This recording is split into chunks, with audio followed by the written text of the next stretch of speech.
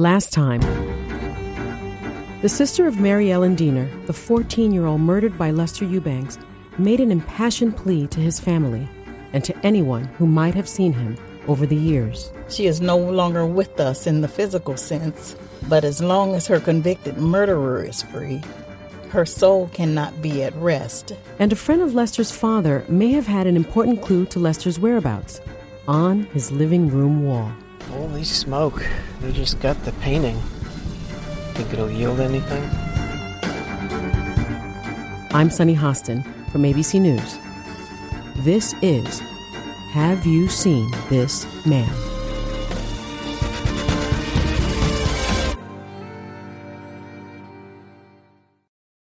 Any search as old as the one for Lester Eubanks will almost certainly be hampered by faded memories, missing evidence, and key figures who have passed away. All of those factors have applied as the U.S. Marshals scoured the country for signs of Lester. But investigators do have some advantages in cases this old. Would modern forensics pick up clues that Lester couldn't have known he was leaving behind? Here's ABC News senior investigative reporter Matthew Mosk. There's a dusty box pulled from the evidence lockers at the police headquarters in Mansfield, Ohio, and in it sits the .32 caliber revolver that Lester Eubanks used to shoot Mary Ellen Diener on a pitch-black night in 1965. There's the brick he used to crush her skull, still stained with her blood, and the clothes taken from her lifeless body. I was with Dawn Fryback, the forensic scientist for the Mansfield Police Department, in a noisy basement lab at police headquarters. She first began searching through the old evidence in 2016, looking for traces of Lester Eubanks' genetic material. I mean, with old cases, it can be a little trickier because 50 years ago, the evidence was handled differently than what we would handle evidence nowadays. Back then, police didn't wear gloves at the crime scene. Evidence may not have been bagged and sealed properly. These are court exhibits, so jurors could have handled them, bailiffs, prosecutors, defense attorneys. So a lot of these items had been handled, but some of the items did have blood on them, so hopefully those items would have been handled with gloves. As the hunt for Lester heated back up, Frybeck recognized the potential value of DNA to this search. More than once, Lester had been accused of trying to force himself on women in the 1960s. So there's reason to wonder if this criminal behavior may have continued after his escape. And if it did, samples of his genetic material may very well be sitting in a police evidence locker somewhere, just waiting for a match. If we're able to generate Lester's DNA profile, then we'll be able to put it in the database and see if it hits any other samples from multiple crimes across the country. But trying to pull DNA from evidence that was decades old, that was no easy task. As Frybeck looked through the surviving evidence, she weighed her options. There was no sign of Lester's blood or semen on the clothing that remained. Any skin cells on the brick would have long since dried up. She found hair samples, but none with the roots, which are packed with DNA, that she would need. There was some clothing from Lester Eubanks. So his military clothing, hat, boots, I believe, general like fatigue type clothing. So I went ahead and I tested the hat. I asked her, what was it about the hat that jumped out at her? Well, hats are typically a type of item that we're going to get a DNA profile from. Again, talking about nowadays standards. So a hat is, usually worn for an extended amount of time. If you're sweating, some of those, the sweat might help pull some of those skin cells off of your forehead and transfer to the hat. Frybeck swabbed the brim of the hat and gathered what she hoped would be usable DNA. The results emerged on a paper printout that looked like a chart or a graph. I say it looks a lot like an echocardiogram or if somebody's had like a contraction monitor on their belly while they're pregnant to watch those contractions. It's an instrument signal, so it's kind of chugging along at a baseline level. And then when that instrument detects a piece of DNA that we've labeled with fluorescent markers, it actually indicates a signal and will show a peak. And from that, we look at the instrument and look at those peaks, and then we end up printing it out, usually for our case file. I asked her if Lester's printout showed any sign of DNA, anything even close. No, flatline, nothing. Investigators were undeterred, and Dawn started thinking about other ways to find Lester's DNA. As police officials packed up the evidence of Lester's crime, it was hard not to be moved. The gun, the brick, and that fistful of dull nickels, the ones Mary Ellen was planning to use at the laundry and was still clutching when she died. It all harkened back to 1965. In the thick of this manhunt, it could be easy to see it all in clinical terms and forget what has driven this effort from the start. On one of my first trips to Mansfield, Ohio, my colleague Cindy Galley and I stopped at the Mansfield Cemetery to pay proper respect to the teenage victim, Mary Ellen Deener. The destination is on your left. Mansfield Cemetery Association Incorporated. The cemetery covers more than 70 acres, with thousands of markers, some dating back centuries. Using a map with Mary Ellen's burial location, we set out. The grounds were divided into grids. We were looking for section H5. We're going to pass the mausoleum. That's that thing, I think. Mm-hmm. And then as we approach... It's over there. It's going to be, right? Yeah, as we approach H5... We tried to follow the landmarks on the map. Okay. As we approach H5, we're going to see a large black marker. But as hard as we searched, we saw no gravestone for Mary Ellen. We were baffled. We asked Pam Bouts, a cemetery manager, and she came out to look for herself. No marker had ever been placed there. She did not have a stone there at all. And just got to thinking, I guess, for 40-something years, she's laid unmarked, and that, her killer is still out there. And so it just kind of tugged at home. The most minimal thing I think I could do as a cemetery is just figure out how to mark her. Because we believe that everybody should be marked, but we also understand that not everybody does. But this was actually an opportunity where, as the cemetery, we could help intervene with that. One person who has never forgotten about Mary Ellen is Mansfield Police Detective John Arcudi. He handled hundreds, maybe thousands of cases over his long career in law enforcement. He's comfortable in retirement now, but this is one case that he can't seem to stop thinking about. When we met up with him recently near his house, I noticed he had a thick binder with him. You've got your book with you. That's your file on Lester, right? Yeah. Can I ask you just why you held on to that? I can't imagine there are many cases that you kept a hold of the old files on. I don't know. There's something about this case that affects officers when they get involved with Lester Eubanks that... Arcudi told me there were some investigators who had worked on this case who never stopped thinking about it, and others who refused to discuss it at all. He was thinking about a deputy sheriff who worked the case. Arcudi told us, don't bother calling him. I told you about this case having an effect on people. He doesn't even want to discuss anything about Lester Eubanks. He said, doesn't want to hear that name anymore. Now, Arcudi is resting his hopes on Deputy U.S. Marshal David Seiler. I mean, does it feel like there's like something is out of place and it needs to be put back in place, and that's Lester? It would be great if David Seiler can get him.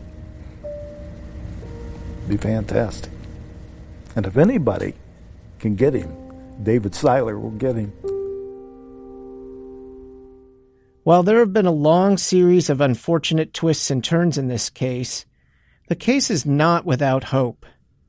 True, the police lab couldn't recover Lester's DNA from the evidence left behind at the crime scene, but the Mansfield Crime Lab scientist Don Frybeck was not out of ideas. So if we're able to build a solid family reference sample from somebody from Lester's lineage, then that might be a route. Ever since genealogy sites were used to identify the Golden State Killer in California, authorities have been looking for ways to exploit people's interest in their own family trees and access the DNA sent to companies like Ancestry.com and 23andMe. Frybeck wondered if some descendant of Lester's could have placed his or her own DNA into a database, simply out of curiosity. You know, if Lester's moved on with his life, maybe he has other children in other states who maybe they're looking for their father. And so they're using these type of websites to try to locate, you know, their father who they don't know. So we might end up getting a match that way. Law enforcement is not permitted to use most of the commercial sites for investigations like this. But we were curious about that man who thought Lester was his father, the man who asked us not to use his name. Did he wonder if there were others like him, children of Lester's, looking for answers? We met up at a Cracker Barrel restaurant. He told me he wanted to find out. So out front, in two of the rocking chairs on the porch, we sat together and cracked open test kits, and he began to fill vials with swabs and saliva. Place the bag in the tube.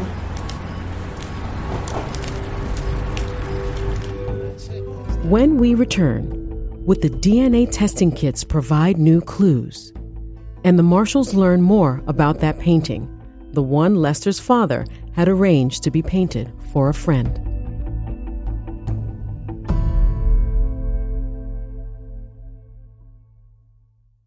Some folks don't stop searching till they find the truth. If you've got a detective's eye, June's Journey is the game for you. Play as June Parker in a gripping murder mystery as you find hidden objects to help solve her sister's death. You'll hunt for clues in hundreds of beautifully illustrated scenes set in the Roaring 20s. New chapters are added weekly. Find your first clue by downloading June's Journey today. Available on Android and iOS mobile devices as well as on PC through Facebook Games. Hey, I'm Andy Mitchell, a New York Times bestselling author. And I'm Sabrina Kohlberg, a morning television producer. We're moms of toddlers and best friends of 20 years. And we both love to talk about being parents, yes, but also pop culture. So we're combining our two interests by talking to celebrities, writers, and fellow scholars of TV and movies. Cinema, really. About what we all can learn from the fictional moms we love to watch. From ABC Audio and Good Morning America, Pop Culture Moms is out now wherever you listen to podcasts. People who disappear without a trace. Where is she? The most notorious murder cases in New York. Pure evil. And the most devious killers. There's a Hannibal Lecter feel to him. For chilling true crime stories, follow the True Crime NYC podcast wherever you listen. As in previous campaigns, it's the economy, stupid. We'll be looking at that this morning. First, though, it's the news, stupid. It is the economy, stupid. It's not the economy, stupid. It's national security, stupid. It's the hair, stupid. In 1992, one of the best-known pieces of presidential campaign wisdom was born. It's the economy, stupid. But was it actually the economy that won Bill Clinton that election? In a new series from the 538 Politics podcast, we're taking a look back at conventional wisdom from past elections with a critical lens. Where did that wisdom come from? And does it hold up today? Find the Campaign Throwback series in the 538 Politics feed wherever you get your podcasts. I was in a remote spot in rural Pennsylvania. All around me, vibrant green mountains. I had pulled into a parking lot with Deputy U.S. Marshal David Seiler. In front of us were low-slung cinder block buildings surrounded by a double layer of fencing, topped with razor wire. Seiler and his partner were about to enter a federal prison complex to finally get some answers about a painting. We are in Allenwood, Pennsylvania. We are headed to Bureau of Prisons facility to interview a gentleman who has a relationship or had a relationship with Mose Eubanks, and we're hopefully we'll be able to develop some information from him. And this is, we're going to call this guy the painter, right? This is the guy who we identified from his painting at the Banks house. Correct. So hopefully the painter will be able to develop, or at least provide us with a little bit of information that could get us a step closer to Lester. Seiler was now confident that it was this man, and not Lester, who was the artist behind the painting he had carried out of the home of the civil rights lawyer James Banks. The signature on the painting read, D. Hale. Working through the prison system, Seiler had identified a man named Daniel Hale, who was now an inmate at the Allenwood Minimum Security Prison in rural Pennsylvania. It turned out Daniel Hale had been a caretaker for Lester's father, Mose Eubanks, in the years before he died. If the artwork came from this man, and not from Lester, it probably wouldn't yield any physical clues to Lester's whereabouts. But Seiler thought Daniel Hale could provide something just as valuable, a rare glimpse into the inner workings of the Eubanks family. After parking outside the perimeter fence, Seiler and his partner unholstered their weapons and placed them in a gun safe in the back of their car. So we're dropped all our gear, about to walk into prison. I think this is going to be a good interview. I think we got a good shot of gathering some good information.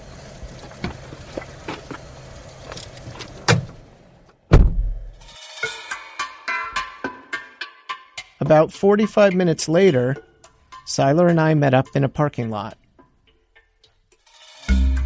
He's very close to the family and had intimate relationships with people within the family. And, as we've learned throughout this investigation, it's very segregated. Mose was very secretive, and sometimes he didn't share, certain parts of his life with other people. Seiler said Daniel clearly had a unique vantage point, spending long days with the Eubanks family patriarch near the end of his life. Seiler sensed Daniel had real insights into Mose and Mose's feelings for Lester. He was close to all of his children and was embarrassed. He was embarrassed for what occurred. But Seiler said Daniel remained guarded with what he would share. It was pretty apparent the jailhouse meeting had not gone as well as Seiler wanted. It was a tough interview. I wondered if we could learn more from the painter ourselves. So Alex Hosenball and I began reaching out to him, first with a letter, and then on a prison-approved email system. We waited eagerly for a response. The last time the marshals knew for sure where Lester Eubanks was living was in the 1990s, and that's right around the time Daniel Hale began to get close to Lester's father. But it was hard to tell. Was Daniel ever close enough to learn more? And if he did, would he feel a duty to remain silent? It took months, but eventually he wrote back. At first his notes were restrained, and then a thick envelope arrived this fall. So today we got a letter from Daniel Hale from the Allenwood Correctional Facility. We'll see what he has to say.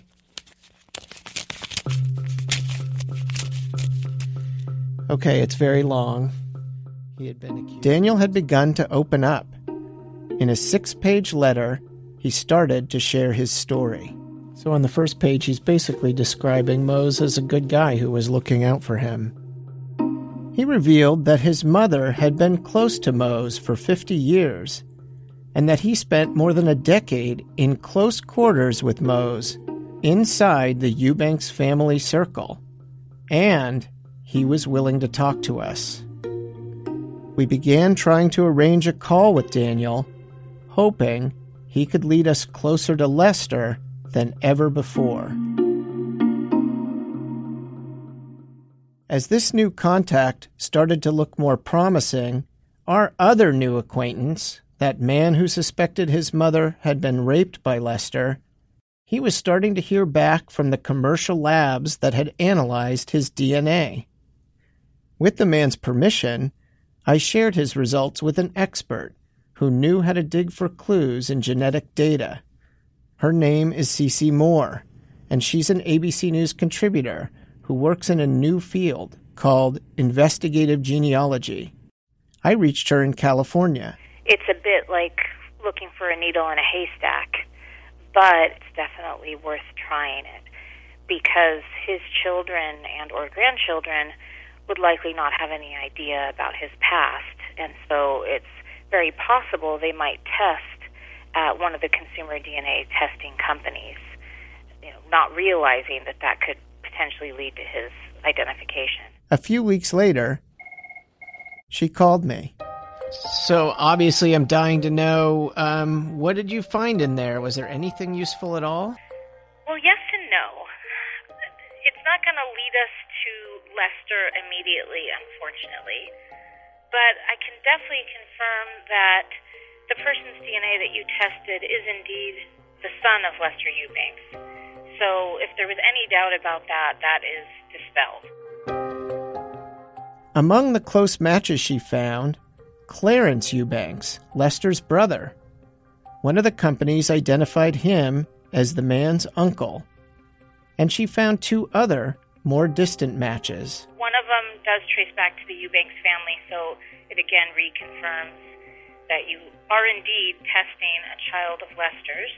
And that, she said, is a very promising development. What that means for us is that this DNA is very valuable for fishing in these databases.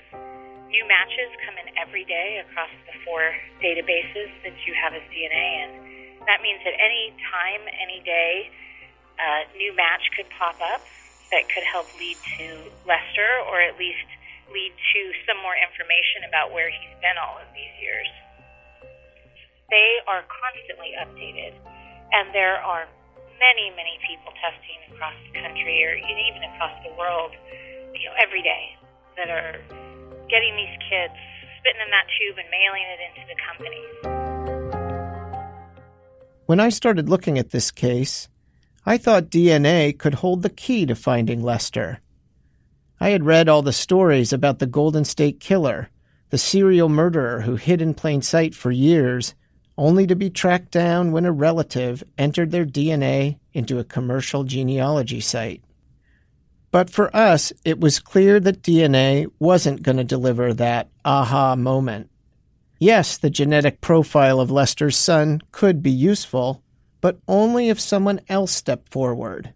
Someone, perhaps, who was fathered by a drifter, a man who popped into their life and then disappeared. I was just thinking, and I'm a little curious about this, if somebody is listening to this story, hearing this podcast, and they think that their grandfather or their father or their uncle who was in their life looks a lot like Lester Eubanks, and that person has moved on and is not part of their life anymore, what can they do to get that answer?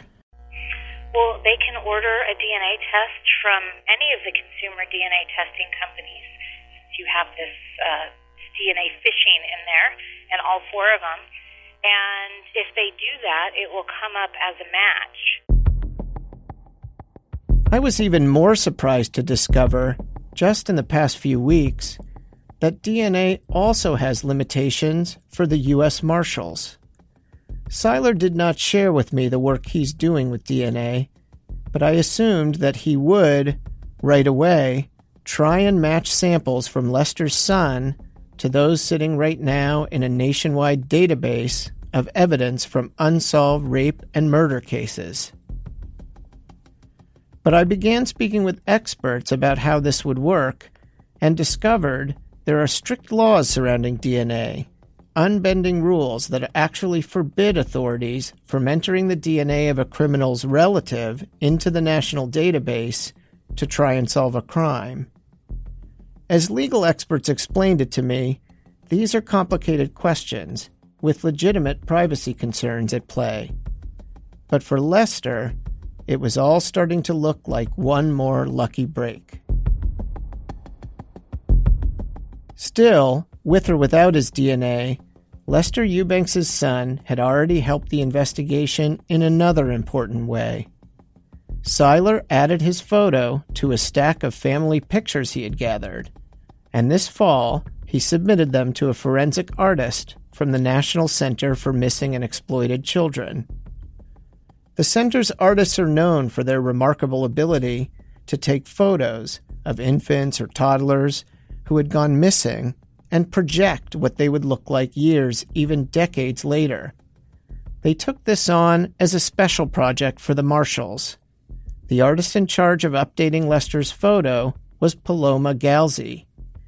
She relied on old photos of Lester, and recent ones of relatives, as guideposts for an age progression that could give people an idea of what Lester looks like today. So he looks a lot like his dad from the pictures that I've got, and he's got like this huge, massive chin that is very interesting to reproduce and to make sure that it's on the image.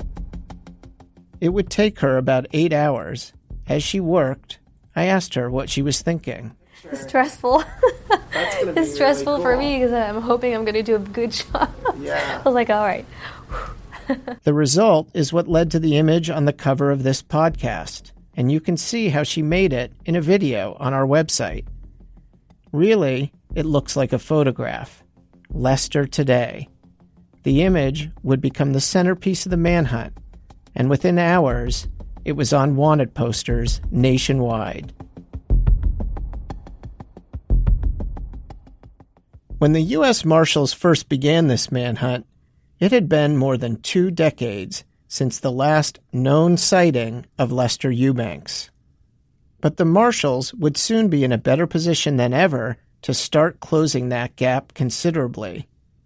This became clear on a recent afternoon when I answered a call from Allenwood Federal Prison. You have a prepaid call. You will not be charged for this call. This call is from Daniel Hale, an inmate at a federal prison. It was the painter, Daniel Hale, the man whose artwork we had seen on the living room wall of the civil rights lawyer and minister, James Banks. Daniel was in the middle of serving a 36-month sentence on a weapons charge.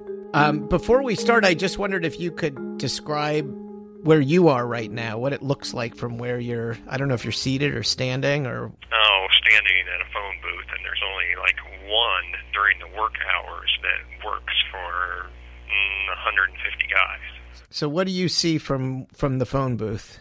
Let's see, a card room, a TV room, let's see, people over on computers.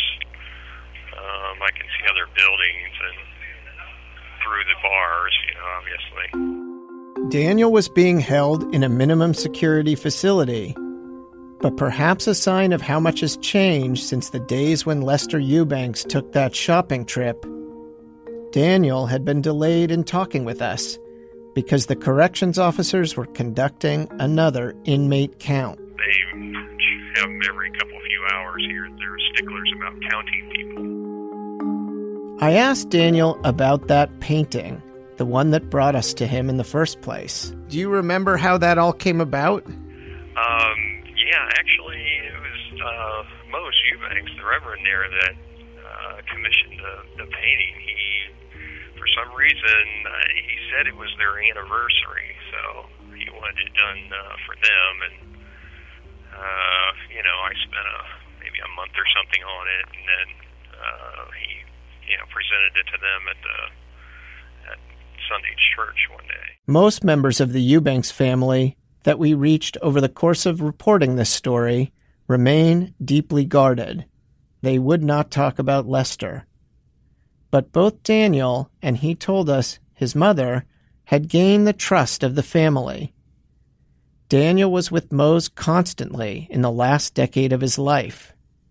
I wondered if Mose ever put paintings by Lester on display in his home. Oh, he absolutely did. Lester's name was on it. He had two of them in that living room. They were both some sort of religious motif. I don't know if he did them on a prison. He said it was his mother who first heard Mose open up about Lester. She said he let the cat out of the bag. He said his mother knew Mose was not only communicating with Lester, but was helping support him financially. Do you think that Mose turned to her for some help in how to move money to Lester, or she just picked up on the fact that he was doing that? No, she said for a fact he was doing it. He described how he used to bring Mose to a bank in central Mansfield and told us he suspected Mose was somehow sending money to his son, though he could never be sure. That was surprising enough. But then Daniel told us Mose attended a 2011 Eubanks family reunion, and Lester was there. He had gotten to see his son after so many years, and when he went down to the reunion, and like I say, then I saw him like a day or two after he got back, and noticed he was wearing some T-shirt, and he never wore just a T-shirt. He told me it was a gray T-shirt with a white emblem on the front, and it said Eubanks University. They were giving them out at the reunion, and my kids had them made, and blah, blah, blah. How interesting. And so what was it that led you all to believe that Lester might have been there? Mose said that he got to see his son that day, the day of the reunion. I don't know if it was at the reunion, but she said the day of the reunion, south of Ohio. Oh, I see. And so he had traveled somewhere out of town. Did you think it was in Ohio or maybe in Kentucky? No, they said south of Ohio, so I just wasn't sure. I know he didn't really drive himself long distances, and he went by himself, so I don't think it was real far south, because he wasn't gone that long. Daniel believes that was not the only time Lester came back. There were indications Lester had returned the following year to attend a small family gathering around the time Mose died. Daniel never saw Lester, but said the family met in private, and on the door they placed a sign. It said, "Taking no visitors today." I wondered what all this meant about Lester's whereabouts today. If you had to guess, do you think Lester is still living out somewhere in the U.S., still free? Yes, I believe he is. At least the last I had known back in, when the Reverend passed. I mean, he's definitely out in the U.S., but it's in the eastern side of the U.S. and probably a little bit south of Ohio, because he told his kids not to have him come into Ohio. Do you think that anybody in his family would ever turn Lester in? I'll bet you if there was $100,000 on the table, I could bring him in. If he hasn't passed in the last, 6 8 years or so, then he's definitely still in the States. After all those years spent with Mose, Daniel said he was clear about one thing. Right or wrong, Mose instilled in his children a deep sense of loyalty to his one wayward son, Lester. I'm sure, Mose had a way of trying to get people to, believe his point of view or pressuring them into thinking certain ways, and I'm sure he did that with his daughter and son. And that way of thinking would be what? What is Moses thinking on all that? Well, that it's family and that you protect family. These are the small steps forward in an investigation that is grinding ahead. Deputy Marshal Seiler is painfully aware that the man he's trying to find is in his mid-70s now, and the window for him to make an arrest will not stay open forever. There have been moments shadowing him on this manhunt where I've seen signs of that pressure.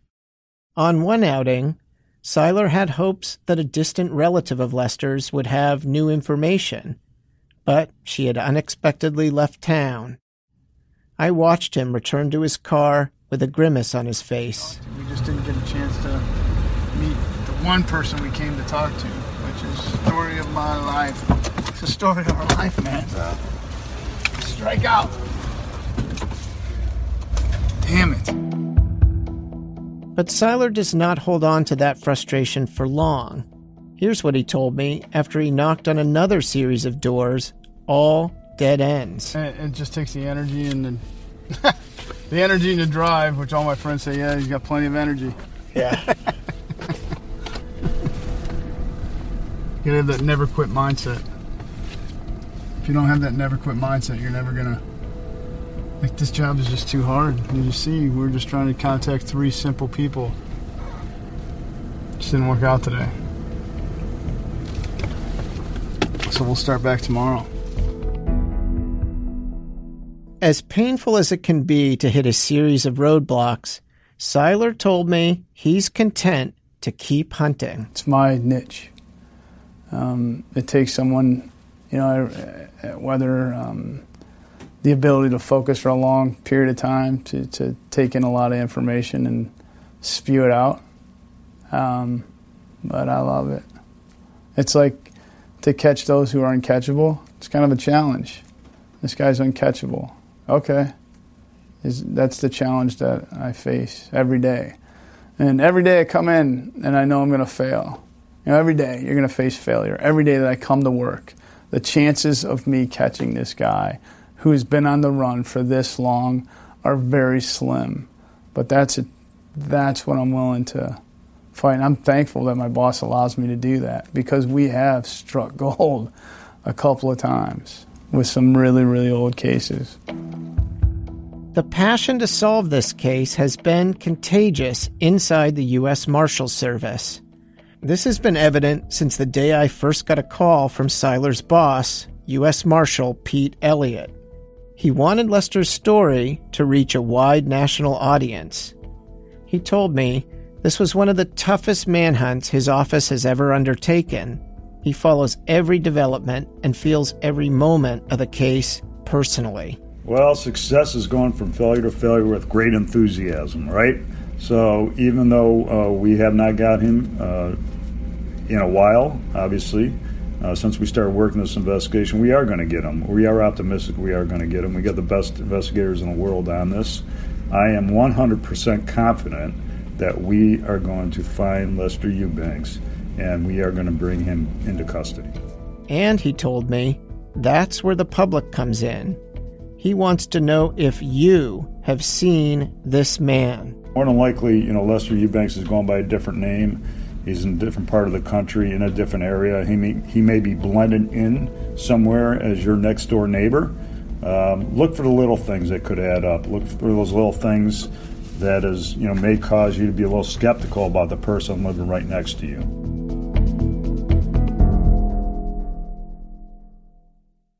Myrtle Carter says she is always on the lookout for Lester.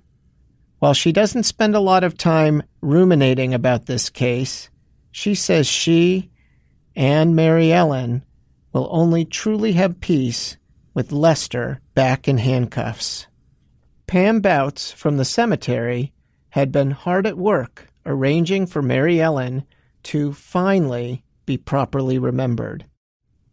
It was the least the Mansfield community could do for a family so badly let down when Lester Eubanks was allowed to walk free. Her family can know that forever anybody can find her.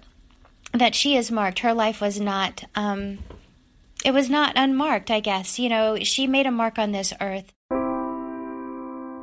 On a cool spring day, we watched from the fence line as Myrtle Carter came to the cemetery to see the stone for the first time. She looked stoic and stood silently, staring down at the new marker for her sister. Later, we spoke with her by phone about that somber moment. You know, I don't pull up all that emotions and stuff. I don't allow it to come up because I can't live in that moment. So I don't, allow sorrow and all that to even visit me. Myrtle's thinking has not changed since she wrote that letter to the local paper so many years ago. As long as her convicted murderer is free, her soul cannot be at rest. Pam had asked Myrtle what message should be etched into the gravestone. Her response said everything. Next to the image of an angel, it reads, "Gone too soon."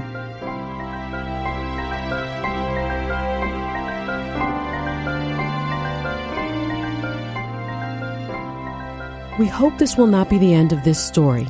If you know anything that could help the U.S. Marshals catch Lester Eubanks, call them at their hotline, 1-866-4WANTED, and let them know if you have seen this man. Thank you for listening.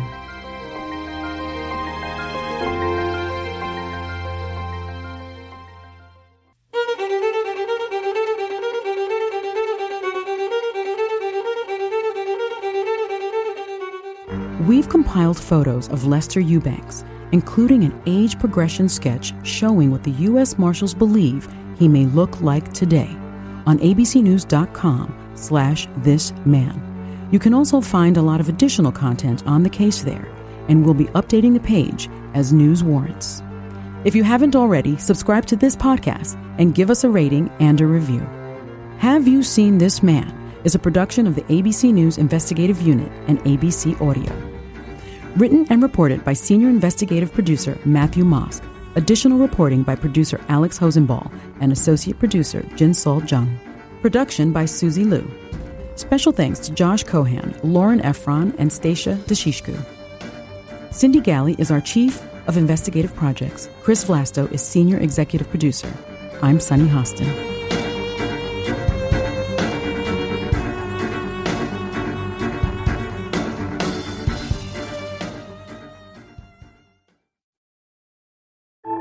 As in previous campaigns, it's the economy, stupid. We'll be looking at that this morning. First, though, it's the news, stupid. It is the economy, stupid. It's not the economy, stupid. It's national security, stupid. It's the hair, stupid. In 1992, one of the best-known pieces of presidential campaign wisdom was born. It's the economy, stupid. But was it actually the economy that won Bill Clinton that election? In a new series from the 538 Politics podcast, we're taking a look back at conventional wisdom from past elections with a critical lens. Where did that wisdom come from? And does it hold up today? Find the Campaign Throwback series in the 538 Politics feed wherever you get your podcasts.